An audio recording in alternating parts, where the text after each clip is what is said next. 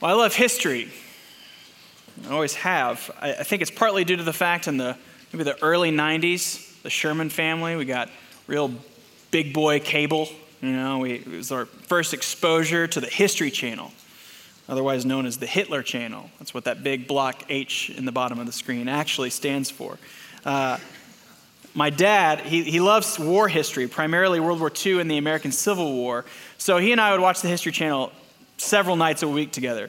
He's a big fan of a World War II historian named Stephen Ambrose. So in the 8th grade, when I didn't have anything to read and I was bored, maybe a Christmas break or something, I stole a book off my dad's shelf called Citizen Soldiers. It's about how the American army that won World War II is primarily made up of just everyday citizens, teachers, salesmen, industrial workers. These all became incredible warriors. And from that time in the 8th grade all the way back, all the way through high school and college and to now, I've pretty much just always had a book of history on the side. I love it. So why do people who love history love history? I think oftentimes because true stories are the best stories. We have a phrase for this, right? Stranger than fiction. These are amazing, good stories. I think some of you who don't enjoy history just haven't had the right storyteller. And some of the most compelling stories of all time take place in this book that we are going through, 1st and 2nd Samuel. You have David and Goliath, a story that's been repackaged and repurposed thousands of times since its original happening and telling. David and Bathsheba, another story that's been repackaged and retold in so many different ways. These are good and compelling stories of narrative. I think we should also love history, though, because it gives us a better understanding of today, of our present. We can't understand these present days of 2015, of financial and political uncertainty, unless we understand the 90s, the incredible economic explosion and optimism that came with the 90s. And we can't really understand the optimism of the 90s unless we understand the Cold War pessimism of the 70s and 80s, which preceded them.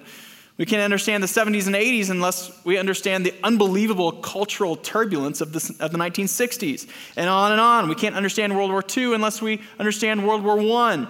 The books of historical narrative in our Old Testament are important in this regard. We not only learn things that are true of God and ourselves, but we are able to see that our God isn't just a God of propositional theological truth, but that he's actually entered into and acted in history. And just as he's still acting, we can place ourselves further down the line in the same story, the story of redemptive history, of how God has entered in and is working throughout history. We can't understand ourselves unless we first rightly understand Jesus. And we can't rightly understand Jesus unless we first rightly understand David. We can't understand David unless we understand Saul and Samuel and Joshua and Moses and Abraham and Adam. So a year and a half ago, Ryan began to show us the historical and coming kingdom of David was in many ways similar to the coming kingdom of Christ. We saw this last week in 2 Samuel 3 and 4 also. Throughout 1 Samuel, though, and through last week, the kingdom of David has always been forward-looking, expectant that it's coming in the future. But now we are here in the present in 2 Samuel 5. David's kingdom isn't something in the future that may or may not happen. It's here. That present kingdom will have major implications for the rest of the Old Testament and major implications for the coming kingdom of Christ. So let's see the kingdom of God through David played out this morning in 3 major parts this morning: a new shepherd, a new city, and a new conquest. There's a lot of new things happening in this chapter. This is a major turning point in our Bibles. So we need to know it. Let's go through it. Our first 5 verses, a new shepherd. We find out from verse 5 that David has been ruling as king over the tribe of Judah for the last 7.5 years. Last week, we saw many of these major events played out in chapters 3 and 4. We saw in those chapters the book close on the house of Saul. It's over. The transfer of the kingdom has come from the house of Saul, and it has been given to David. Remember, David grew stronger and stronger, while the house of Saul became weaker and weaker. With no more heirs to Saul's throne, and at Abner's encouragement to the remaining tribes before Abner's death, these tribes of Israel are finally ready to place themselves under David's throne. Verse 1 tells us that all the tribes of Israel came to David at Hebron. Now, not all of Israel, we're talking several million people that would have had to come to Hebron, but we learn in verse 3 that these are the representative elders of the remaining 11 tribes that come to David. And they tell him, "We are your bone and flesh." That's an interesting thing to say.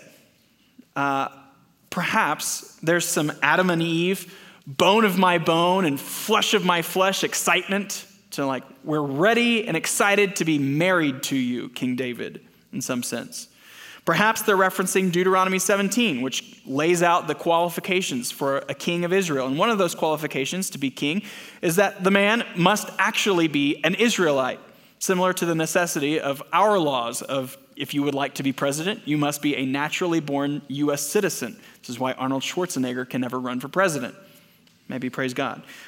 They could be saying here that you are actually qualified, David, to be our king. You're one of us. But perhaps most likely, they're saying, we are your body.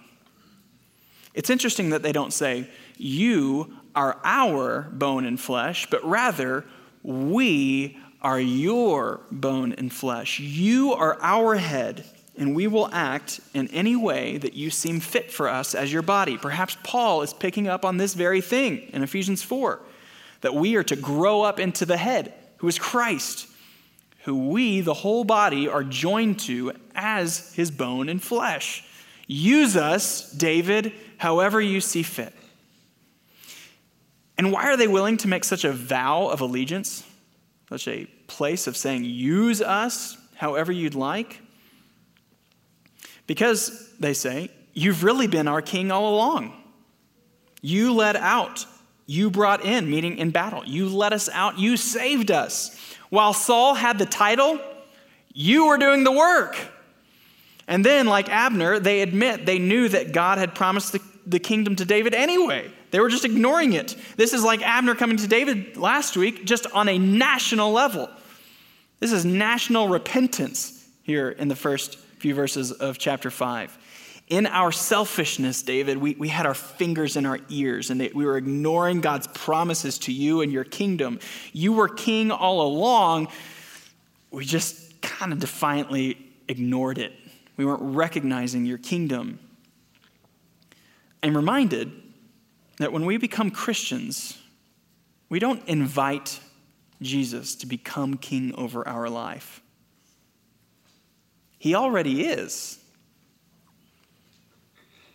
Jesus is now reigning as king and Lord over all creation, over sinners all over the world.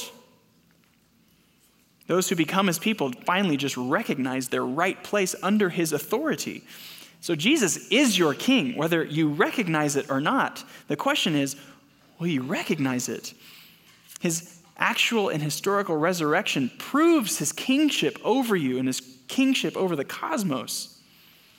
Will you come to him and recognize his authority over you as these elders of Israel do? But let's look again at what they say. Something interesting. They quote God in saying something that we actually don't have previously recorded. In the second half of verse 2 there, they say, "And the Lord said to you, you shall be my shepherd of my people Israel, and you shall be prince over Israel." They're either quoting something, perhaps an unrecorded prophetic message, maybe from Samuel that happened previously in David's life. We just don't have that, what is in quotes from God earlier in 1 Samuel. Or more likely, they're giving a summary statement of all of God's promises to David. And they speak well, perhaps better than they even know. They say that David will be shepherd of the people. Now, shepherd is just an absolutely loaded Bible word. Immediately in David's context, we think of David's own boyhood vocation. He was a literal shepherd for many years of his life. Now it is no longer sheep that he is guiding, that he is providing for, that he's protecting, but he's now doing all of that, not for sheep, but for God's people. So perhaps we think of David's boyhood when we think of them saying, "Be our shepherd." About 500 years before David, Jacob had spoken of the God who has been my shepherd all my life long to this day. And then David later in his own life picks up the theme of God as shepherd famously in Psalm 23. "The Lord is my shepherd, I shall not want." Shepherd continues to play itself out. In Numbers 27, we see remarkably similar language from what we just heard the elders tell David. Moses, in Numbers 27, he realizes he's on his way out. He's very old and will not go with the people into the land. So he's commissioning Joshua as the new leader of Israel. And he asks God to appoint a man over the congregation who shall go out before them and come in before them, who shall lead them out and bring them in. Sound familiar? That the congregation of the Lord may not be as sheep that have no shepherd. Same language. The people are now saying to David, "Be our new Joshua. Lead us." But of course, the image that when we see or read this word of shepherd, perhaps the image that most easily comes to mind is that of Jesus, the good shepherd. Right in the thick of so much David imagery of the first couple chapters of Matthew, the wise men, they come to Herod and they combine some prophecies in the book of Micah, and they include these words from 2 Samuel 5, from the lips of these elders. They tell Herod of the coming ruler who will shepherd my people, Israel. This is what Jesus has come to do. Jesus loved and rightly observed the people of his day, that they were harassed and they were helpless like sheep without a shepherd. There's a whole lot going on in the Bible anytime you see this word shepherd. But this one here is especially poignant in that it is looking both backward and forward. The elders have already told David that we're your body, David. Do with us as you please. And now in humility, they're telling him that they are his sheep. We need you to lead us. Lead us.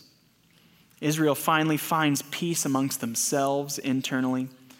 And they finally find peace, as we'll see, with their enemies externally when they stopped trying to shepherd themselves and actually began to follow the shepherd whom God had given. Of course, David is nearly always launching us forward to his greater son, Jesus. So the question becomes for us as we read through these first few verses is, do we come to Jesus with the same kind of humility and repentance that these men here are showing? Do we think of Jesus as a shepherd?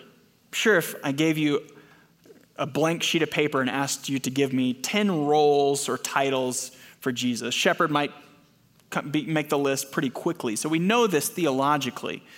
But do we actually trust and follow Jesus implicitly with our very lives? Do we think of him as a protector and leader?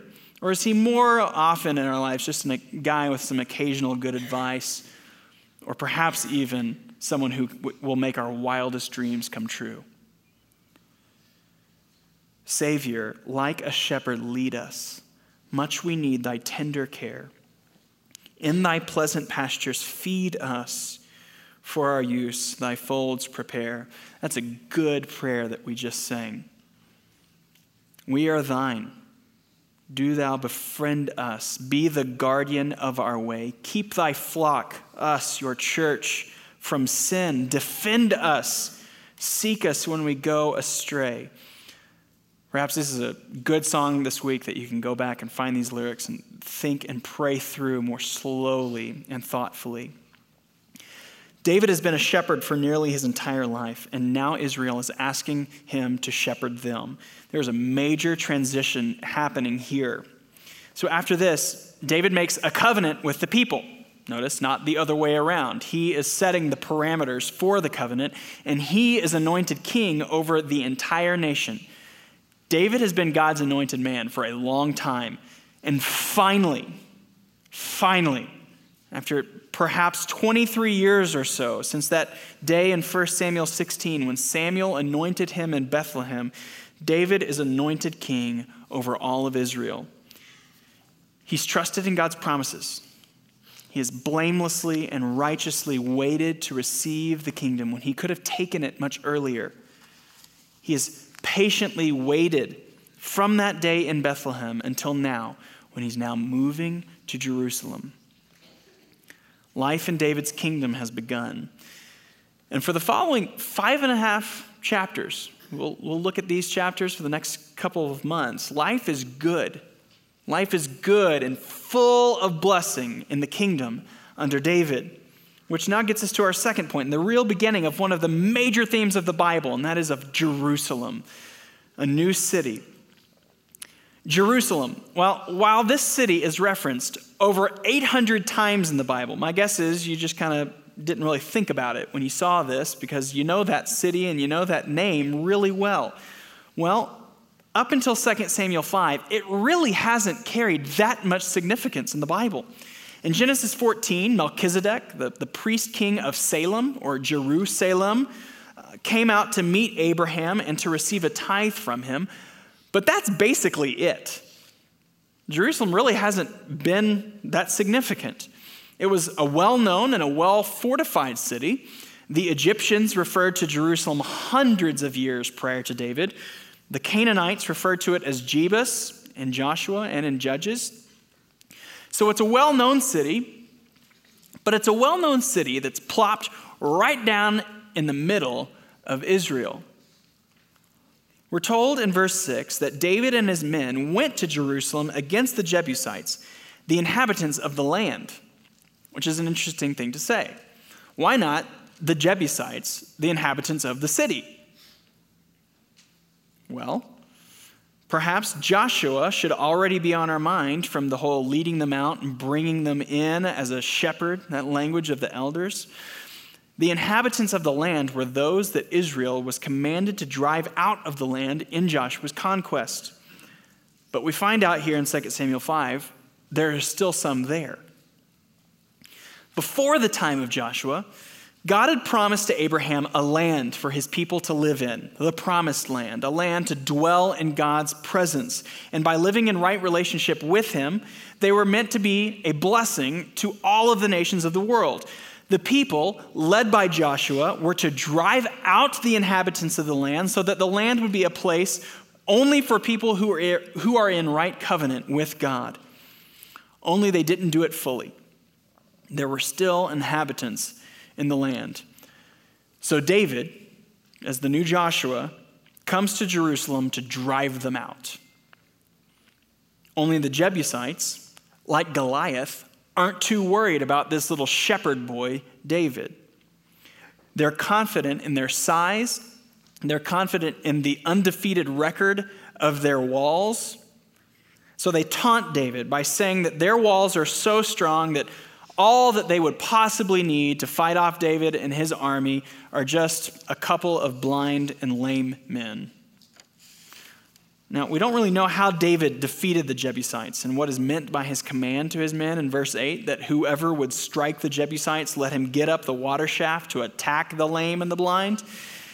Most think that either two options, either David and his men got upstream and cut off all of the water supply flowing into Jerusalem, so they basically thirsted out the Jebusites. They besieged the city. Or they Navy SEALed themselves in through the underground water shaft, which is still there, and got in through the city and took it from the inside.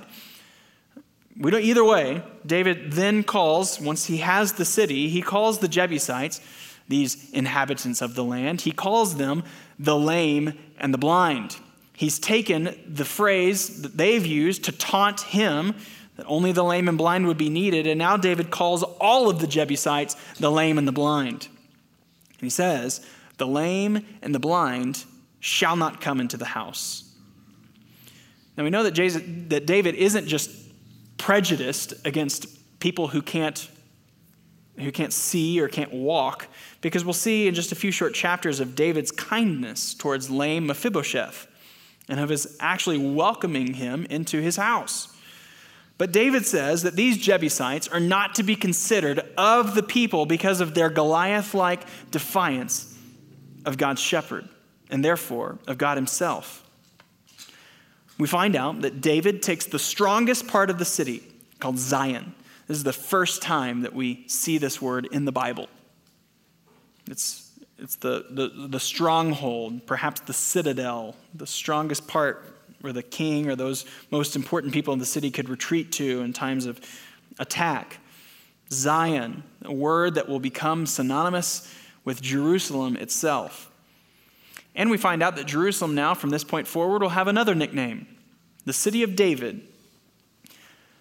We can't stress how important these few short descriptive verses are in the entire scope of the Bible. There are huge things happening right now. One theologian says, the big story in the book of Samuel is the transition from tabernacle to temple. Over the course of the Samuel narrative, Israel has moved from having a tabernacle to a temple, from Shiloh as the center of worship to Jerusalem as the center of worship, and the place where the temple would be built. Israel had also moved from having judges to a king. Well, we haven't yet gotten to the temple, and we won't actually in David's life, nor will we get to Jerusalem as the center of worship until next week in chapter 6. It's happening. Transition is happening. The taking of Jerusalem and its establishment as the city of David is a major, major turning point in the Bible. There is now a fixed and centralized place for God's dwelling with his people. No more tents, no more moving around. It's here now in Jerusalem. God is moving toward his people in a new way through David. From this point forward in the Old Testament, Jerusalem, Zion, is the hotspot of God's presence in the world, the epicenter from which God's glory and blessing explode to the far reaches of the world, to the nations. The nations were to come to this hotspot and to see of God's glory, his goodness, his grace.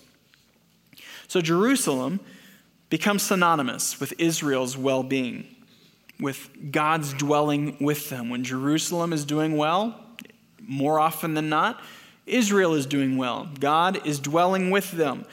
So, in Matthew 21, when God's presence re-enters Jerusalem, this time riding on a colt, it's no surprise that the people are shouting, "Hosanna to the Son of David." The city of David, it's here. King David is back. God is finally dwelling with us again. And then again, to continue from last week, verse 10, David became greater and greater, for the Lord, the God of hosts, was with him. Just as we saw last week, the kingdom is growing bigger and stronger. The Lord was with him. This is something that we've seen described of David at least 5 times through 1 Samuel, and we've seen it explicitly explained there, but we've just observed that the Lord is with him countless other times. And not just the Lord, Yahweh, his proper name, but a descriptive title, the God of hosts, the God who commands all of the heavenly powers, the God of the cosmos. He is the one who fights for David. David is king, and his kingdom is growing stronger because the Lord was with him, and the Lord was fighting for him. He'd always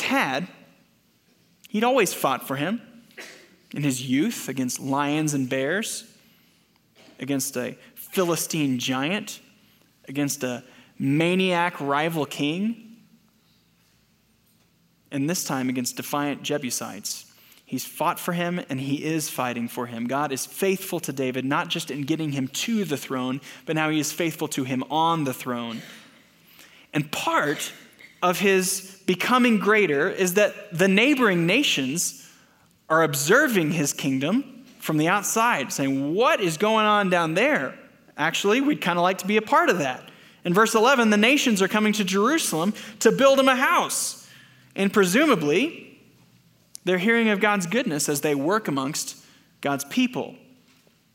And through all this, verse 12, David knew that the Lord had established him king over Israel, and that he had exalted his kingdom for the sake of his people, Israel. Since his anointing, David has seen and experienced some stuff that might have caused him to doubt. To doubt whether this kingdom that God had promised was actually going to happen. On the run in the wilderness from Saul, David has written some pretty emotional psalms that we can read. Songs that he's writing to God asking, "Oh Lord, how long? Is this really going to happen? The promises that you made, is it really going to happen?" Well, now, in verse 12, he sits down on his throne and exhales. He is finally able to rest in the realized promises of God. He knows now. He knew that this was the Lord's doing, not for David's own sake, but for the sake of the people. And yet, despite his faith in God, the narrator doesn't want us to forget about the brewing storm underneath the surface of this shepherd king. Verse 13, "And David took more concubines and wives from Jerusalem after he came from Hebron, and more sons and daughters were born to David." Oh no. We're reminded right away that we still need a better king because this one has problems. Like last week, this should set off warning sirens in our heads because we know from Deuteronomy 17 that any king of Israel must not acquire many wives for himself. He's keeping up the same pattern that he began in Hebron, now here in Jerusalem. In this chapter, the narrator takes the regular formula of listing wives and concubines and seems to switch them on purpose to highlight he's taking concubines and wives. What is he doing? These blind spots of indifference that will ultimately bring the downfall of his entire kingdom. But that's not the emphasis here. We've got several more months to consider David's blind spots of indifference. But this is just a quick and subtle reminder to us to not put too much hope in this king, even in the midst of the rest of the chapter, which is extraordinary blessing, extraordinary faith in God. This still isn't the one. So our historian narrator keeps the story moving into the last third of the chapter. We've already seen David portrayed as a new and better Joshua, so it's only fitting that he finish the conquest, a new conquest. If David's coronation was great news for Israel, it was terrible news for her enemies. And one of her oldest enemies, the Philistines, has been off stage for many, many years now. We haven't seen them in a while. They seem to have been content to allow David to have his cute little kingdom down there in Judah, as long as that's all it was. But a united Israel with a central and extremely well-defended capital city is something altogether different. David is now a huge threat. He is now a world power, not just a little regional king. So they gather an army and go meet Israel. And when David hears of their coming, we read in verse 19, he inquired of the Lord. David asked, "Shall I go up against the Philistines? Will you give them into my hand?" And the Lord said to David, "Go up, for I will certainly give the Philistines into your hand." The narrator doesn't tell us how David hears of this from God. That's not the emphasis here, so we probably shouldn't expect God to answer so directly when we ask him a question such as this. But the emphasis seems to be that David asked at all. David is asking God in ways in which Saul very rarely did. Or that when Saul actually did inquire of God, God was largely silent to him. We have a shepherd king here who is actually following the Lord, his shepherd. God is leading him, and David is following. And sure enough, following the Lord, David defeats the Philistines. The Lord of hosts is with him. And in an ironic reversal of the Philistines who defeated Israel's army in 1 Samuel 4, and they carried off the Ark of the Covenant, which we'll see make a dramatic return next week in 2 Samuel 6. In a reversal, in verse 21, the Philistines left their idols and David and his men carried them off. The inhabitants of the land are finally and fully being driven out, and their gods are worthless. The God of Israel, Yahweh, the Lord of hosts, is dwelling over his people, and the kingdom of the land is here.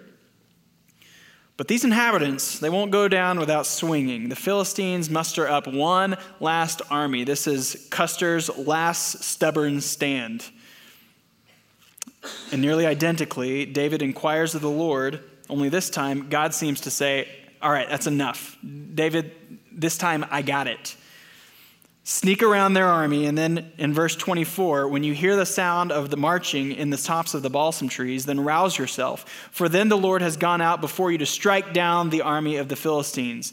The Lord of hosts, the angelic hosts who seem to be marching through the trees. When you hear that, then you can come out, David.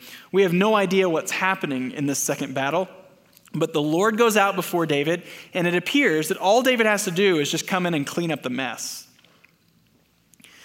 Now, unfortunately, we don't have the time this morning to devote to the often difficult question of how a God of love could commit his people to the destruction and killing of large groups of people. Perhaps a good place to start is Ryan's sermon in 1 Samuel 14 and 15 of Samuel's dealing with the Amalekites.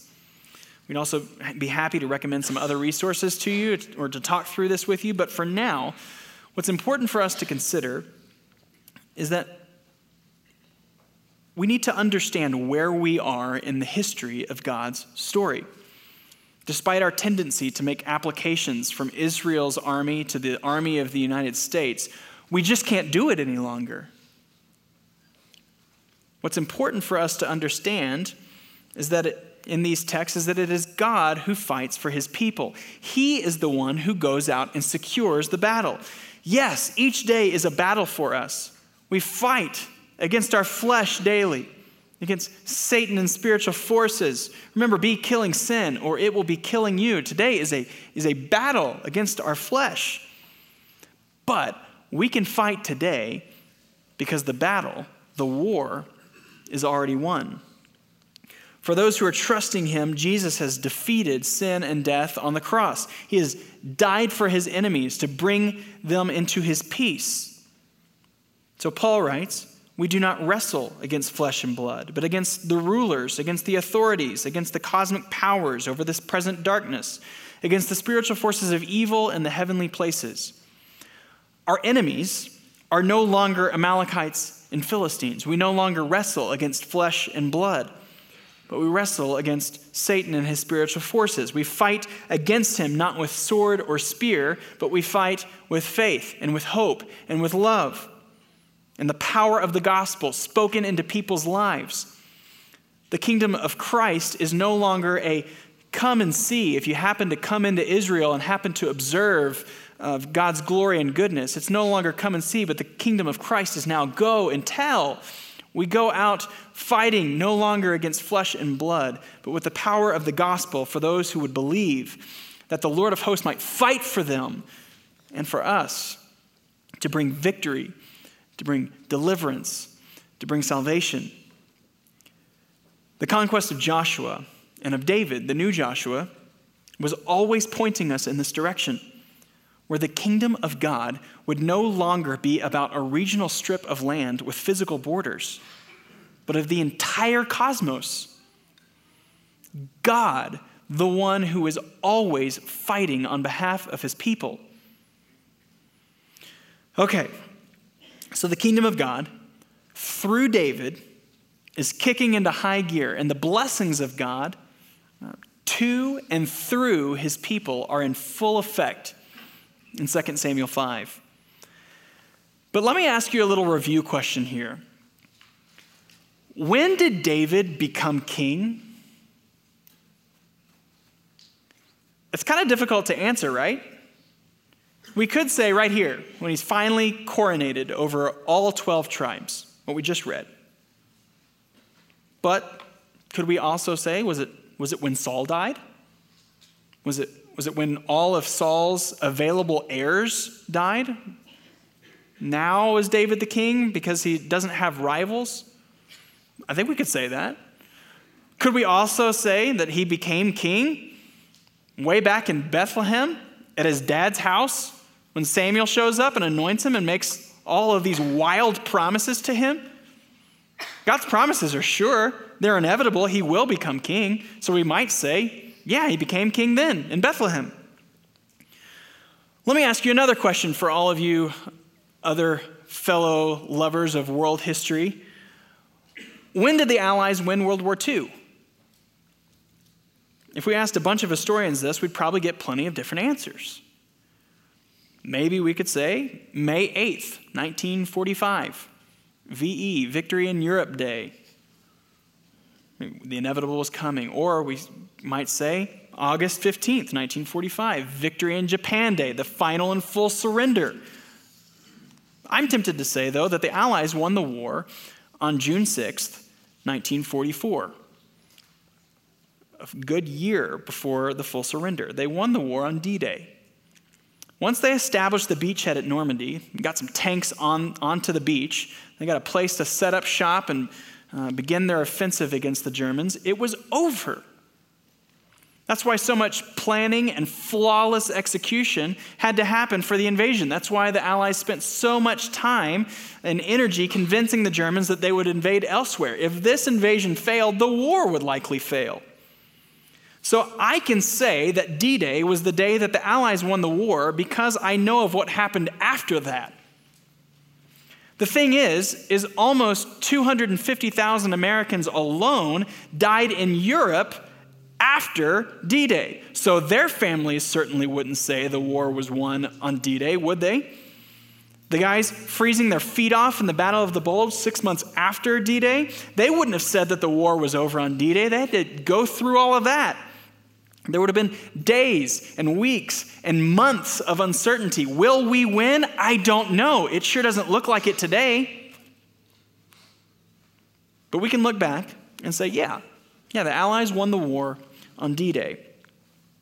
Even though Samuel anointed David in Bethlehem in 1 Samuel 16, David spent many, many days, many years on the run in the wilderness. It sure didn't look like in those days that he was going to become king. As war raged on for years and years against the house of Saul, David had to wonder, is it really true? Did I just imagine that day at Dad's house when Samuel showed up? Did he really make those promises? It sure doesn't feel like it.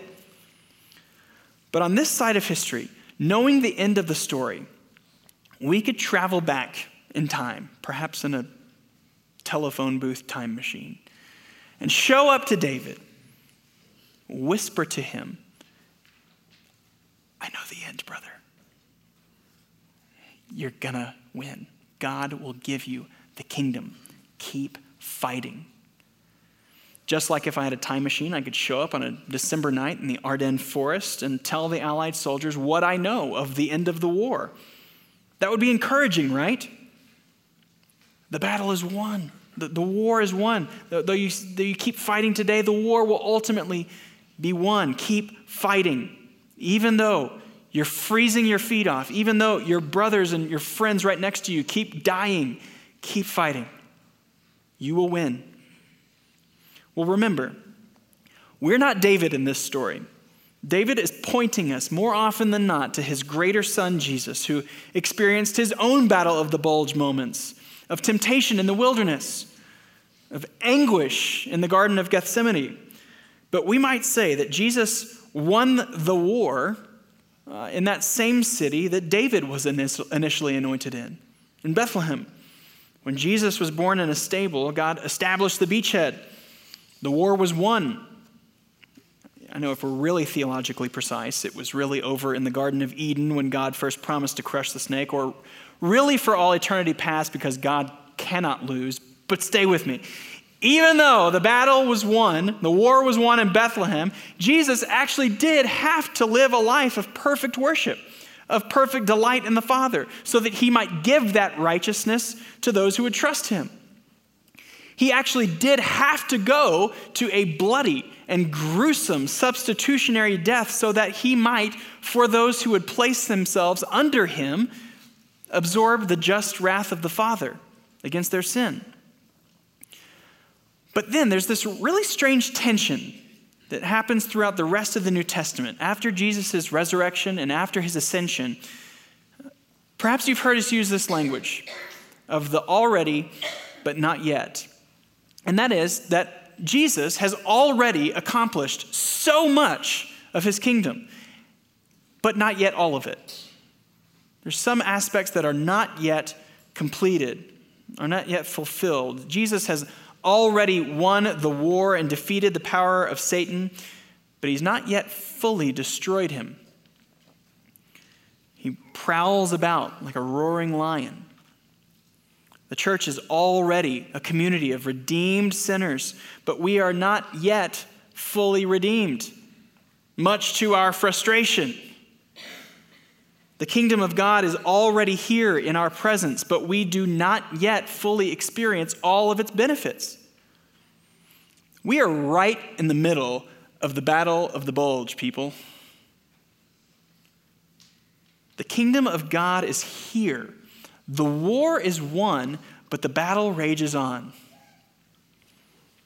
However, Jesus warned his disciples, even before his death and resurrection, to keep waiting, to keep trusting, to keep fighting. It's going to be hard. There's going to be persecution. There's going to be death for many of you. Persevere. The difficulty will come and it will tempt you to consider to give up. Don't. By faith in Christ, you are freed from the penalty and power of sin, but you aren't yet free from its presence. Don't give up. But as a time traveler in the Ardennes forest, the Holy Spirit comes to us in times of difficulty, in times of despair. The Holy Spirit comes to us and whispers, don't give up. The war is won, though the battle rages on. The kingdom is here. Trust in my promises. Don't give up. Keep fighting. The war is won. Keep fighting. So while the kingdom is here and it is inaugurated or begun at Jesus' first coming, it's not yet fully consummated. It's not yet fully completed or fulfilled until his second coming. Jerusalem was a forward-looking expectation for David. And Jerusalem is a forward-looking expectation for us as well. It's almost as if we are soldiers in David's army before he is crowned and coronated in Jerusalem. Following our anointed king, we know of the promises made to him, but still in the wilderness. We trust him, but the new Jerusalem is not yet here, not yet fully. But if David and his men could have just seen just a snapshot, just a picture of David sitting on his throne in Jerusalem, what hope would that have given them? He's going to win. He's going to take his throne. It's going to happen. Just like if I could show up with like a little handheld TV and show the soldiers in the Battle of the Bulge and their foxholes just 10 seconds of a ticker tape parade in New York. It's coming in just a few months. Hang in there. You're going to win. What hope would that be? Well, guess what? We have a video of the ticker tape parade for us in the Bible. And it comes in John's revelation of Revelation 21. This is it. It's going to happen. Jesus is going to win. He writes, and I saw the holy city, New Jerusalem, coming down out of heaven from God, prepared as a bride adorned for her husband. And I heard a loud voice from the throne saying, behold, the dwelling place of God is with man. He will dwell with them, and they will be his people. And God himself will be with them as their God. He will wipe away every tear from their eyes, and death shall be no more. Neither shall there be mourning, nor crying, nor pain anymore, for the former things have passed away. That's the ticker tape parade, the victory parade. Jerusalem was never meant to point us to a geographic place on a map. Not then and not now. The temporal and physical city of David was always meant to point us forward to the eternal and spiritual city of Christ, which is coming and is our hope. And just as all those wandering and pilgriming Old Testament saints longed for a city which they would never see, the author of Hebrews tells us that we long to come to Mount Zion, to the city of the living God, a heavenly Jerusalem. For those in Christ, there will be a day where we are no longer pilgrims without homes. For right now, we can be okay with life without full and complete rest in the not yet. We can be content to follow our King, even though not yet fully satisfied, because he is with us. But there's a coming time, Zion, when all things will be made new, will be made right, where we get God, where we get his presence.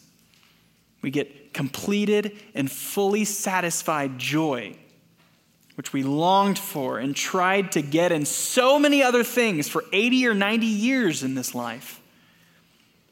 No more worry, no more pain, no more worry, no more war or starvation, no more dying children, no more anxiety, no more half-hearted love and misplaced worship. Like Fledge, the flying horse in the last battle, when he arrives in Aslan's country, we will surely say, like him, I have come home at last. This is my real country. I belong here. This is the land I've been looking for all my life, though I never knew it until now. This is our hope.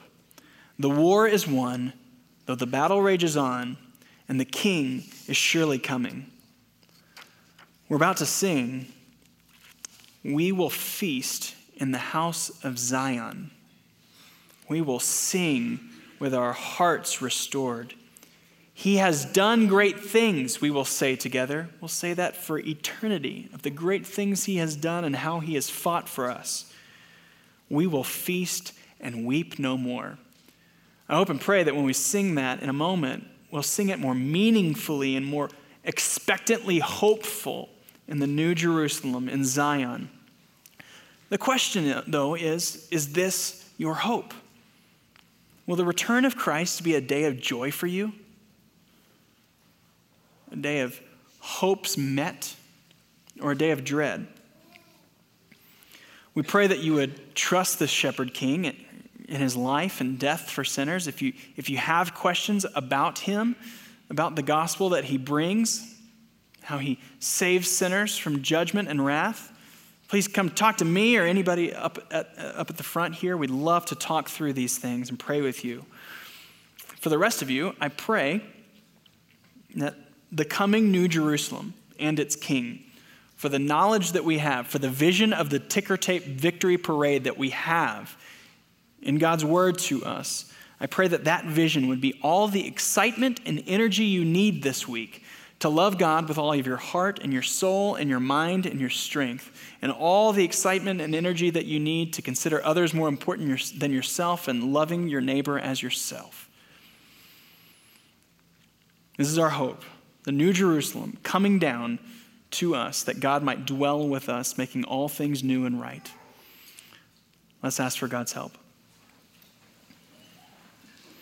God, we pray for your help. We pray that you would lift our eyes from things that are fading and passing, and that you would pull our white-knuckled fingers out of the things that we hold so dearly to, and that you would place our hands firmly on Christ, that we would hope in him, in his kingdom, and in the New Jerusalem that is coming.